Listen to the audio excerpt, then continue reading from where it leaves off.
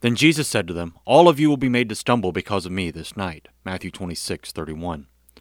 On the night that was to be their greatest challenge in faith, all the disciples failed, and failed miserably.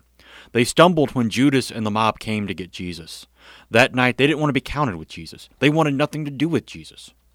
How many nights is that your issue? How many nights do you want nothing to do with Jesus?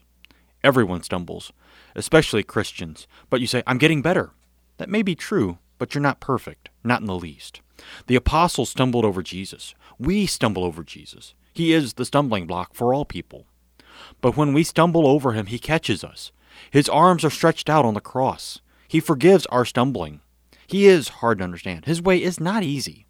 There are stumbles all along the way, but there is mercy all along the way as well. Mercy for all who stumble. Amen.